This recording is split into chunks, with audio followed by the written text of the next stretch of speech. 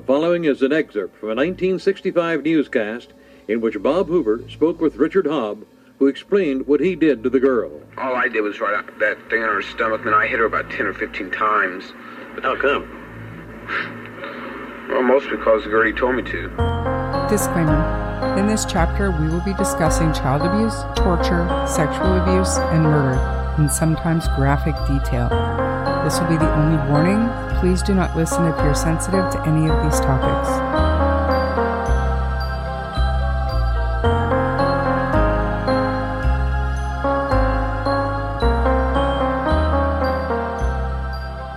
Today, we are going to dive into the Likens case.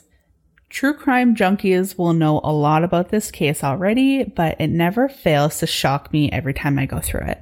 You know, I've read through the story lots of times, but every single time it's just disgusting. You know, the name isn't ringing a bell. What? I know. What? I know. What? Like I read a little bit, and it's reminding me a little bit of the Vera Jo case. Uh-huh. But you don't know this one? Not off the top of my head. My memory is not the greatest right now, so maybe as we go through it, it'll come to me. But as of right now, I'm not familiar. Okay, well, let me know when it starts ringing bells, because you had to have heard of it. All right. Well, I'm looking at the year, and I don't know. At 16 years old, Sylvia was increasingly neglected, belittled, sexually humiliated, beaten, starved, lacerated, burned, and dehydrated by her tormentors. Her autopsy showed 150 wounds across her body, including several burns, scald marks, and eroded skin. So that's just a little bit more towards the disclaimer of what we're going to be getting into here. Sylvia Marie Likens was born on January 3rd, 1949. She was the third child of Lester and Elizabeth Likens. She had 4 siblings, which were 2 sets of twins. One set of twins was older while the other was younger. She was the middle child, literally. One of the younger twins, Jenny, had a limp leg due to polio, and Sylvia took care of her. She was kind of like, it happens often. She naturally fell into the role of the one expected to take care of Jenny. Mm-hmm. One of their favorite things to do would be to go skating. Sylvia would take the time to put the one skate on Jenny, and she would just hold her hand and hold her up so that she could skate with and like all the other kids. Aww. Right? She really cared about her. In 1965, Sylvia met Paula and Stephanie Banazuski. Sorry if I don't say that right, but that last name is the last name of this evil, treacherous family. They met at Arsenal Technical High School, and on June 3rd, 1965, Sylvia's mother was arrested for shoplifting. Lester, Sylvia's father, sold concessions at carnivals and usually took the boy siblings with him, but he could not bring his daughters. Since the Likens and Banaszewski girls got along, Lester decided to send Sylvia and Jenny to live with Gertrude. So Gertrude is Paula and Stephanie's mother. He agreed to pay $20 each week for their board and care. Gertrude promised to care for the girls as if they were her own. Let's get into that bitch. Gertrude was born on September 19th, 1928. She married John Stefan Banaszewski at 16 years old. The couple had 4 children together. John became physically violent toward Gertrude, and she divorced him in 10 years. Weeks later, she married Edward Guthrie. He, too, turned out to be abusive, and they divorced within months. Gertrude then remarried her first husband, had 2 more children, and divorced for the second time. Wow. Right? Like, this woman. Next, Gertrude met 22-year-old Dennis Lee Wright, and the unwed couple had 1 son together, Dennis Jr., in 1965. Dennis abandoned Gertrude and the baby. So why did we kind of run through that really quickly? Because by 1965, Gertrude was a haggard, chain-smoking single mom of 7 living in squalor at 3850 East New York Street in Indianapolis, Indiana for $55 a month. $55 a month. Imagine that. That's crazy. I know it's back in the day. Yeah, it's back in the day and it didn't cost that much, but $55 still seems like super low. Mm-hmm. At first, the Banazuski family treated Sylvia and Jenny kindly. The Likens and Banazuski girls spent time singing popular songs and gossiping about boys. They were typical girl besties, I guess, really. Gertrude was known for creating a home, though, that accepted and welcomed bad behavior from the neighborhood kids. They could drink, smoke, and even have raunchy sex talks around Gertrude. The neighborhood kids would come and go as they pleased, and I think Gertrude got a kick out of it, truly. Sylvia and Jenny shared a bedroom with 11-year-old Marie and 10-year-old Shirley and 8-year-old Jimmy. So, squalor. The room had one mattress on the floor that 5 children took turns sleeping in. Terrible. Lester Likens never stepped foot in the home of the woman he hired to care for his daughters. If he had, he would have noticed that there weren't enough beds. The house had a hot plate where the stove should have been. Gertrude was in no position to take in children. Gertrude was suffering for money. Without the weekly $20, she had no way to feed all 9 children and still pay rent. She was glad that Lester paid $20 up front, but when the future payments arrived late, or not at all, she became enraged. Yeah. The Likens sisters became the object of Gertrude's rage. After the first late payment, she dragged Jenny up the stairs and whipped her with a leather belt. The money arrived in the mail the day after the first spanking. So if she had just waited just a little bit, she would have gotten the money. Sylvia and Jenny's father came a few days later and gave another advance payment. The sisters said nothing of the beating. They were always too afraid to talk. When Gertrude learned that Sylvia was recycling pop bottles for cash, she beat her with a 1/4-inch wooden paddle. She hit her repeatedly across the back and head. When Gertrude became weak due to her chronic bronchitis, she handed the paddle to Paula. The abuse increased in frequency and severity.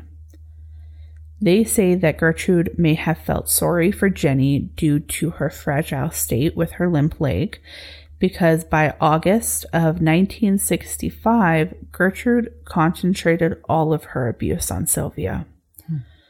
One time, Sylvia admitted she had a boyfriend in California. Gertrude was disgusted, and so was her daughter, Paula, who repeatedly kicked Sylvia in her vaginal area and accused her of being pregnant. Wow. Like, you can't make this shit up. They literally repeatedly kicked her there. To add to the abuse, Gertrude also started using other basic necessities in life to torture Sylvia. Sylvia began to forage for food in dumpsters due to Gertrude starving her. When Gertrude caught Sylvia foraging, she, Paula, and a neighbor child named Randy Lepper forced her to eat a hot dog loaded with a bunch of condiments and spices. When Sylvia threw up, the 3 monsters made her eat the vomit. Good Lord. Yeah, this... Is it ringing any bells? Because it would have by now, I think. No, it's not, but I might just be... You've looked at so many cases, maybe just forget this one. Or... Yeah, and I mean, it's so similar to the Vera Regal. So it is. And in fact, when you did Vera, it made me think of this one, and this is why I ended up doing this one. Because, like, I hadn't really heard much about Vera, but I was thinking this is kind of familiar, but I'm thinking of Sylvia. Right. So the girls returned to school in the fall, which pleased their father and helped the Hell House keep up appearances. But behind closed doors, the abuse only worsened. Gertrude accused Sylvia of spreading rumors that Paula and Stephanie were prostitutes. Gertrude would give the girls trouble right in front of her own children and their friends. This showed her kids that they could treat Sylvia horribly and get away with it. In one instance, Stephanie's 15-year-old boyfriend, Coy Hubbard, attacked Sylvia as Stephanie snickered and Gertrude taunted Sylvia by calling her terrible names. Gertrude accused Sylvia of stealing gym clothes. As punishment, she burnt her fingertips with a lit match while screaming that she hated Sylvia and how she was ruining her life. Somehow the subject turned to Sylvia's alleged promiscuity. Gertrude warned Sylvia not to do anything with boys until she was married, and Sylvia replied she hadn't and wouldn't, which only infuriated Gertrude. She took it as talking back. Gertrude allegedly then shrieked as she kicked Sylvia's pubic area repeatedly. / pelvis, honestly, but... Wow. Kicking Sylvia did not give Gertrude the full satisfaction that she was seeking. She made Sylvia strip naked, and that is when they inserted a glass cola bottle into her vagina while her child accomplices watched and laughed. I'm speechless. I don't know how people can be like this. Full abuse. Horrible. Horrible. Sylvia's parents checked on their daughters on October 5th. The girls didn't tell their parents as, again, they were afraid that, their parents would leave them there and it would only make things worse. Gertrude banned the girls from seeing their sister, Diana, which was the only other sister, and... So the parents are seeing the girls. I wonder, they must have been being fed and bathed, and, They seen her October 6th. So at this point, she got a couple of spankings, a lot of mental abuse, and the bottle in the vagina. So, this is a few months, but there is a turn that goes worse. Oh. Yeah. So after that, Gertrude told the school Sylvia had no interest in going and pretended to be concerned. But in reality, after this visit, Gertrude banned Sylvia to the cold basement. Coy became one of Sylvia's primary attackers. Again, he is Stephanie's boyfriend. Wow. He enjoyed body slamming Sylvia forcefully onto the concrete basement and tying her up for days at Gertrude's command. Kids from the school visited the residence and participated in Sylvia's torture. Gertrude coached them step by step. Jeez, she sounds just like Sugar Babe. Right? Just so crazy. And kids would get away with things around her, so they wanted to please her so that they can continue. That she was the cool house, when really it was just filth. Nothing was off limits. If the children wanted to practice judo, Gertrude had them practice on Sylvia. Some kids put cigarettes out on Sylvia's skin, and Gertrude would actually bathe Sylvia in scalding hot water until her skin blistered. Why?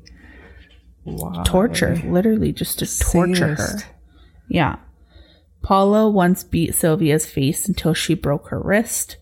Doctors put a cast on her arm while Paula bragged about exactly how she broke it. And when she got home, she continued to hit Sylvia, but now with her cast. Oh my God. Gertrude used a needle to carve the letter I into the flesh of Sylvia's abdomen. Unable to finish the full statement, she encouraged her 15-year-old neighbor, Richard Hobbs, to complete the task.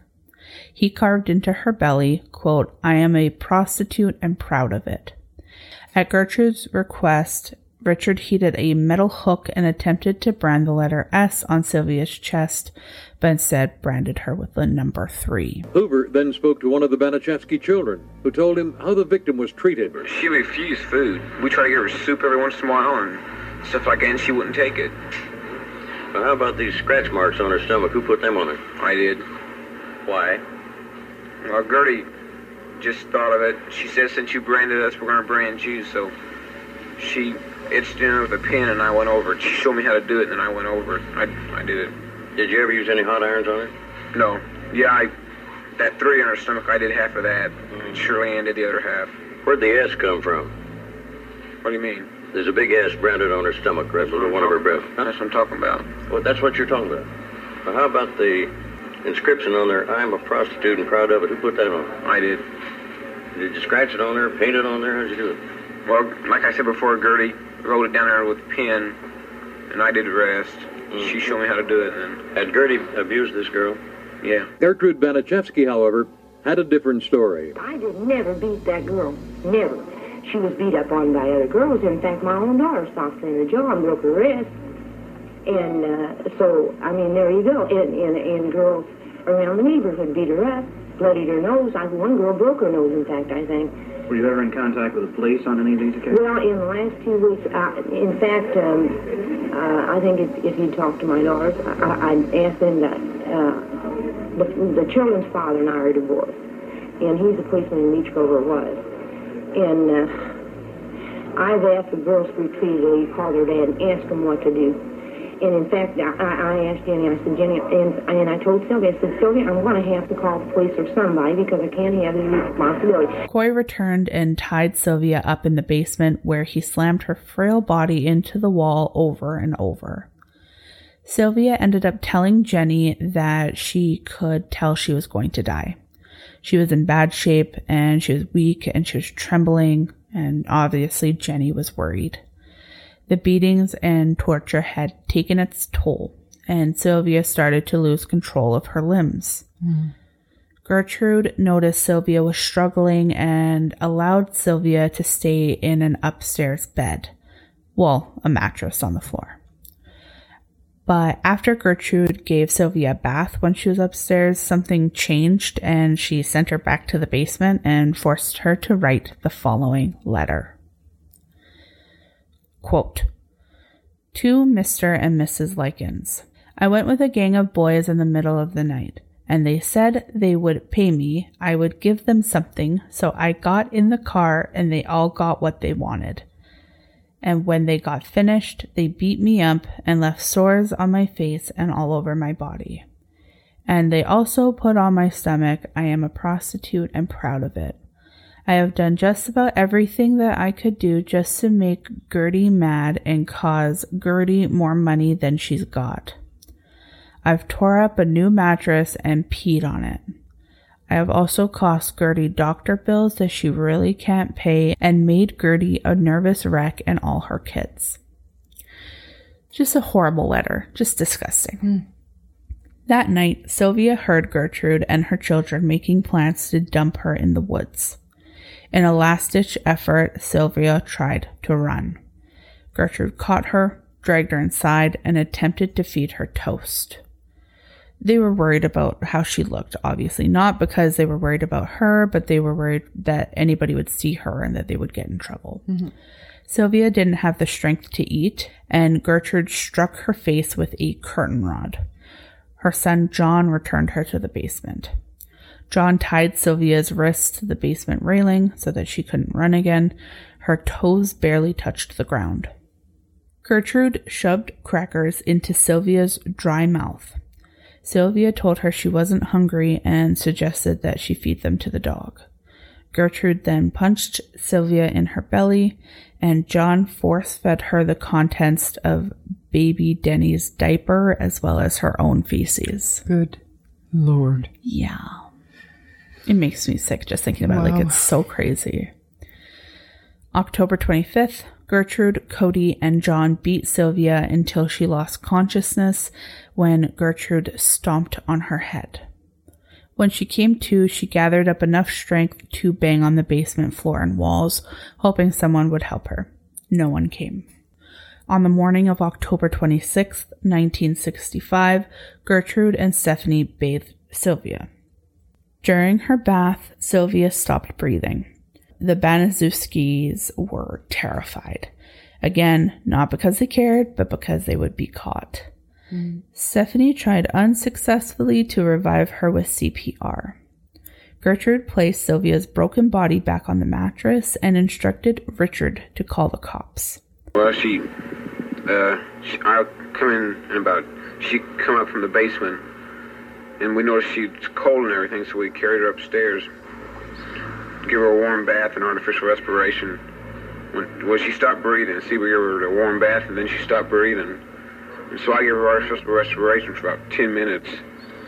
And then I went and called the police. By the time police found the girl, she had been dead some 8 to 12 hours. Gertrude handed the police Sylvia's letter. She told them Sylvia ran away recently and returned injured, clutching the note. Gertrude faked grief and claimed she was doctoring Sylvia.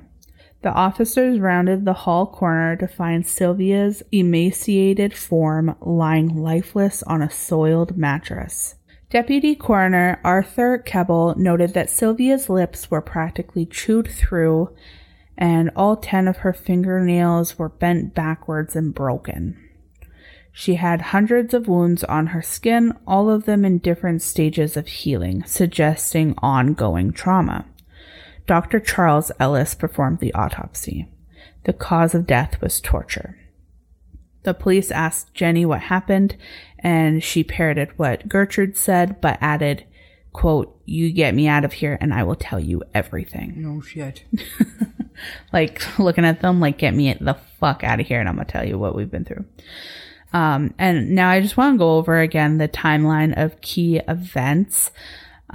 So July 5th, all in 1965, Lester leaves the girls with Gertrude.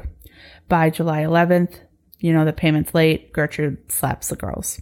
By August 1st, Paula breaks her wrists, punching Sylvia. Mid-August, Gertrude accuses Sylvia of stealing. Late August, Phyllis Vermillion witnesses Gertrude abuse Sylvia and does not report it. Early September, Paula chokes Sylvia. October 12th, Sylvia is sent to the basement. October 15th, Phyllis sees Sylvia's beaten and bruised face and again does not report it. October 23rd, Richard Hobbs carves "I am a prostitute and proud of it" into Sylvia's stomach with a large needle, and with 10-year-old Shirley, brands an S on her chest. October 25th, Coy Hubbard beats Sylvia with a broom, knocking her unconscious. October 26th, Sylvia succumbs to her injuries and dies. Cause of death is brain hemorrhage, shock, and malnutrition, which they then explained as torture. Crazy. Sadly, the perpetrators received little to no jail time for their crimes of taking the life of a 16-year-old girl whose only crime was being left in the care of the Beniszewski family. Gertrude was sentenced to life in prison, but shockingly and against the outcry of the public, she was paroled in 1985, which was only 20 years after the death of Sylvia. She died 5 years later of lung cancer in 1990. I hope she suffered. I hope she suffered so much. And also, Paula, who was 17 at the time, was convicted of second-degree murder before having her conviction overturned in 1971 due to a technicality. She pled guilty to voluntary manslaughter and got 2 to 21 years. Once again, the law seems to be mocking Sylvia by paroling Paula in 1972 despite an attempted prison break. Wow. Richard Hobbs, who was 15, was convicted of manslaughter and served 2 years. He also died of cancer, but at the age of 21. Karma. Right? Okay, karma. That's a good way to put it. So John Beniszewski, 13, was convicted of manslaughter and served 2 years. He is the only member of that family to show any remorse for his crimes. He was 13 years old. Jeez. Mm-hmm. He probably lives with some serious PTSD from his own actions and guilt and horrible. Stephanie, 15, had all charges against her dropped. Marie, 11, was never charged and was the only member of that family to cry during the trial. Shirley, who was 10, despite her active participation, was never charged. She was 10. I don't know. I don't know. I feel like she should get some serious therapy. Yeah, and I think that their sense of right and wrong was like horribly skewed because of their mother and older siblings. So like no going chance along with the pack.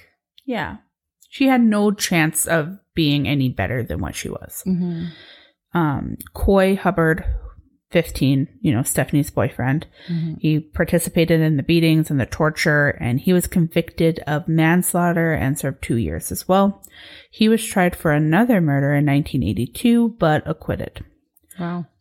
Altogether, Sylvia's abusers and torturers served 33 years for their crimes. Horrible. Not justice. Not justice in the slightest. Like, just...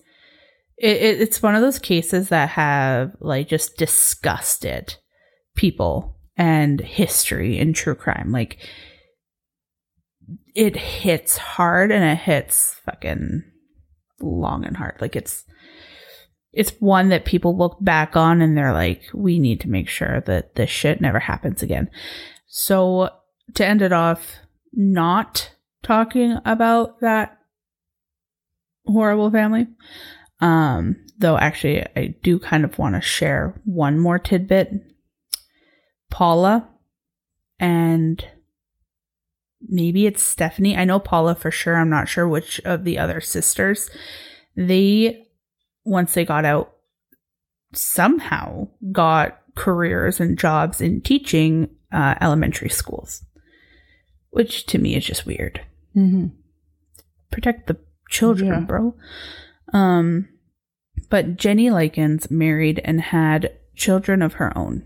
She lived long enough to read Gertrude's obituary, which she mailed to her mother with a letter that read, quote, "Some good news. Damn old Gertrude died. Ha ha ha. I am happy about that." No doubt. Yeah. Fair. The death of Sylvia Likens continues to haunt Indianapolis as the worst crime ever committed in the state. Which, I mean, no shade on Indiana at all, but especially recently, Delphi murders, Kagan Klein, and the absolute slew of child predator cases that are coming out of that state, that's saying a lot. It is saying a lot, and actually there are photos. And I'm going to show you. So that's the photo that, like, is everywhere. So that's what she looked like, but that's her in that bed. Oh, wow. Just messed right up. Brutalized. Poor child. So sad. Her feet are like, it's so crazy. The house sat empty for decades before it was leveled, just like before. But now it's a church parking lot. A memorial dedicated to Sylvia's memory stands in Willard Park, where Sylvia used to play. Absolutely disturbingly disgusting. Evil truly does exist. It does, and I think we show that at least twice a week. Literally. At least twice a week. What story are you working on now? It's hard to say because I don't know when we're going to be releasing said. Well, just like what story can the listeners expect in the future / near future, in May, let's say? Actually, right now I am enthralled with the Letitia Stock case. The murder of little 11-year-old Gannon Stock. He, this woman is completely, like, we've seen Casey Anthony and her lies. We've seen other alleged lies, whatever. I don't even care if she's a liar. I'm going to do that case. I decided. Yeah. It'll be speculation, but this Letitia is beyond anything I've ever seen. It's mind-boggling. It really is. So I'm working on that case. I'm also trying to get some new facts about Summer Wells' investigation to put that together. There are a couple of other older cases that I'm working on. One of the bigger ones is Ted Bundy. I want to make sure that I cover everything with that case. It's been covered to death, I know, but yeah. And I think that, you know, starting in May, I'm gonna start looking at doing some updates, because June is a very exciting month for true crime and criminal justice. We've got actually Kagan Klein being sentenced on May 18th. And then after that, June 15th and 16th, we've got Richard Allen, the Delphi murder suspect, having his bail hearing. And then, of course, Brian Kohlberger, Idaho 4, will be hopefully holding his plea agreement on June 26th. So those are the main ones. And then I've got other side stories that I'm working on. But yeah, the Letitia Stock one is definitely a big one. We're still in trial. I think today we're on day 13 of the trial. And it's expected to last 5 weeks. Wow. So we've got a ways to go for that one. But yeah, I mean, that Barbie movie is coming out, so I think I might do the Ken and Barbie Canadian killers. Yeah, I actually, you know, I was thinking of doing Russell Williams, and I was watching some stuff over the weekend about, and I didn't know this, that Paul Bernardo went to this Collegiate high school and college in Ontario. I guess Russell Williams also went to that same school around the same time. They were just a couple of years apart. Rumor has it that they knew of each other from academia, from their schooling.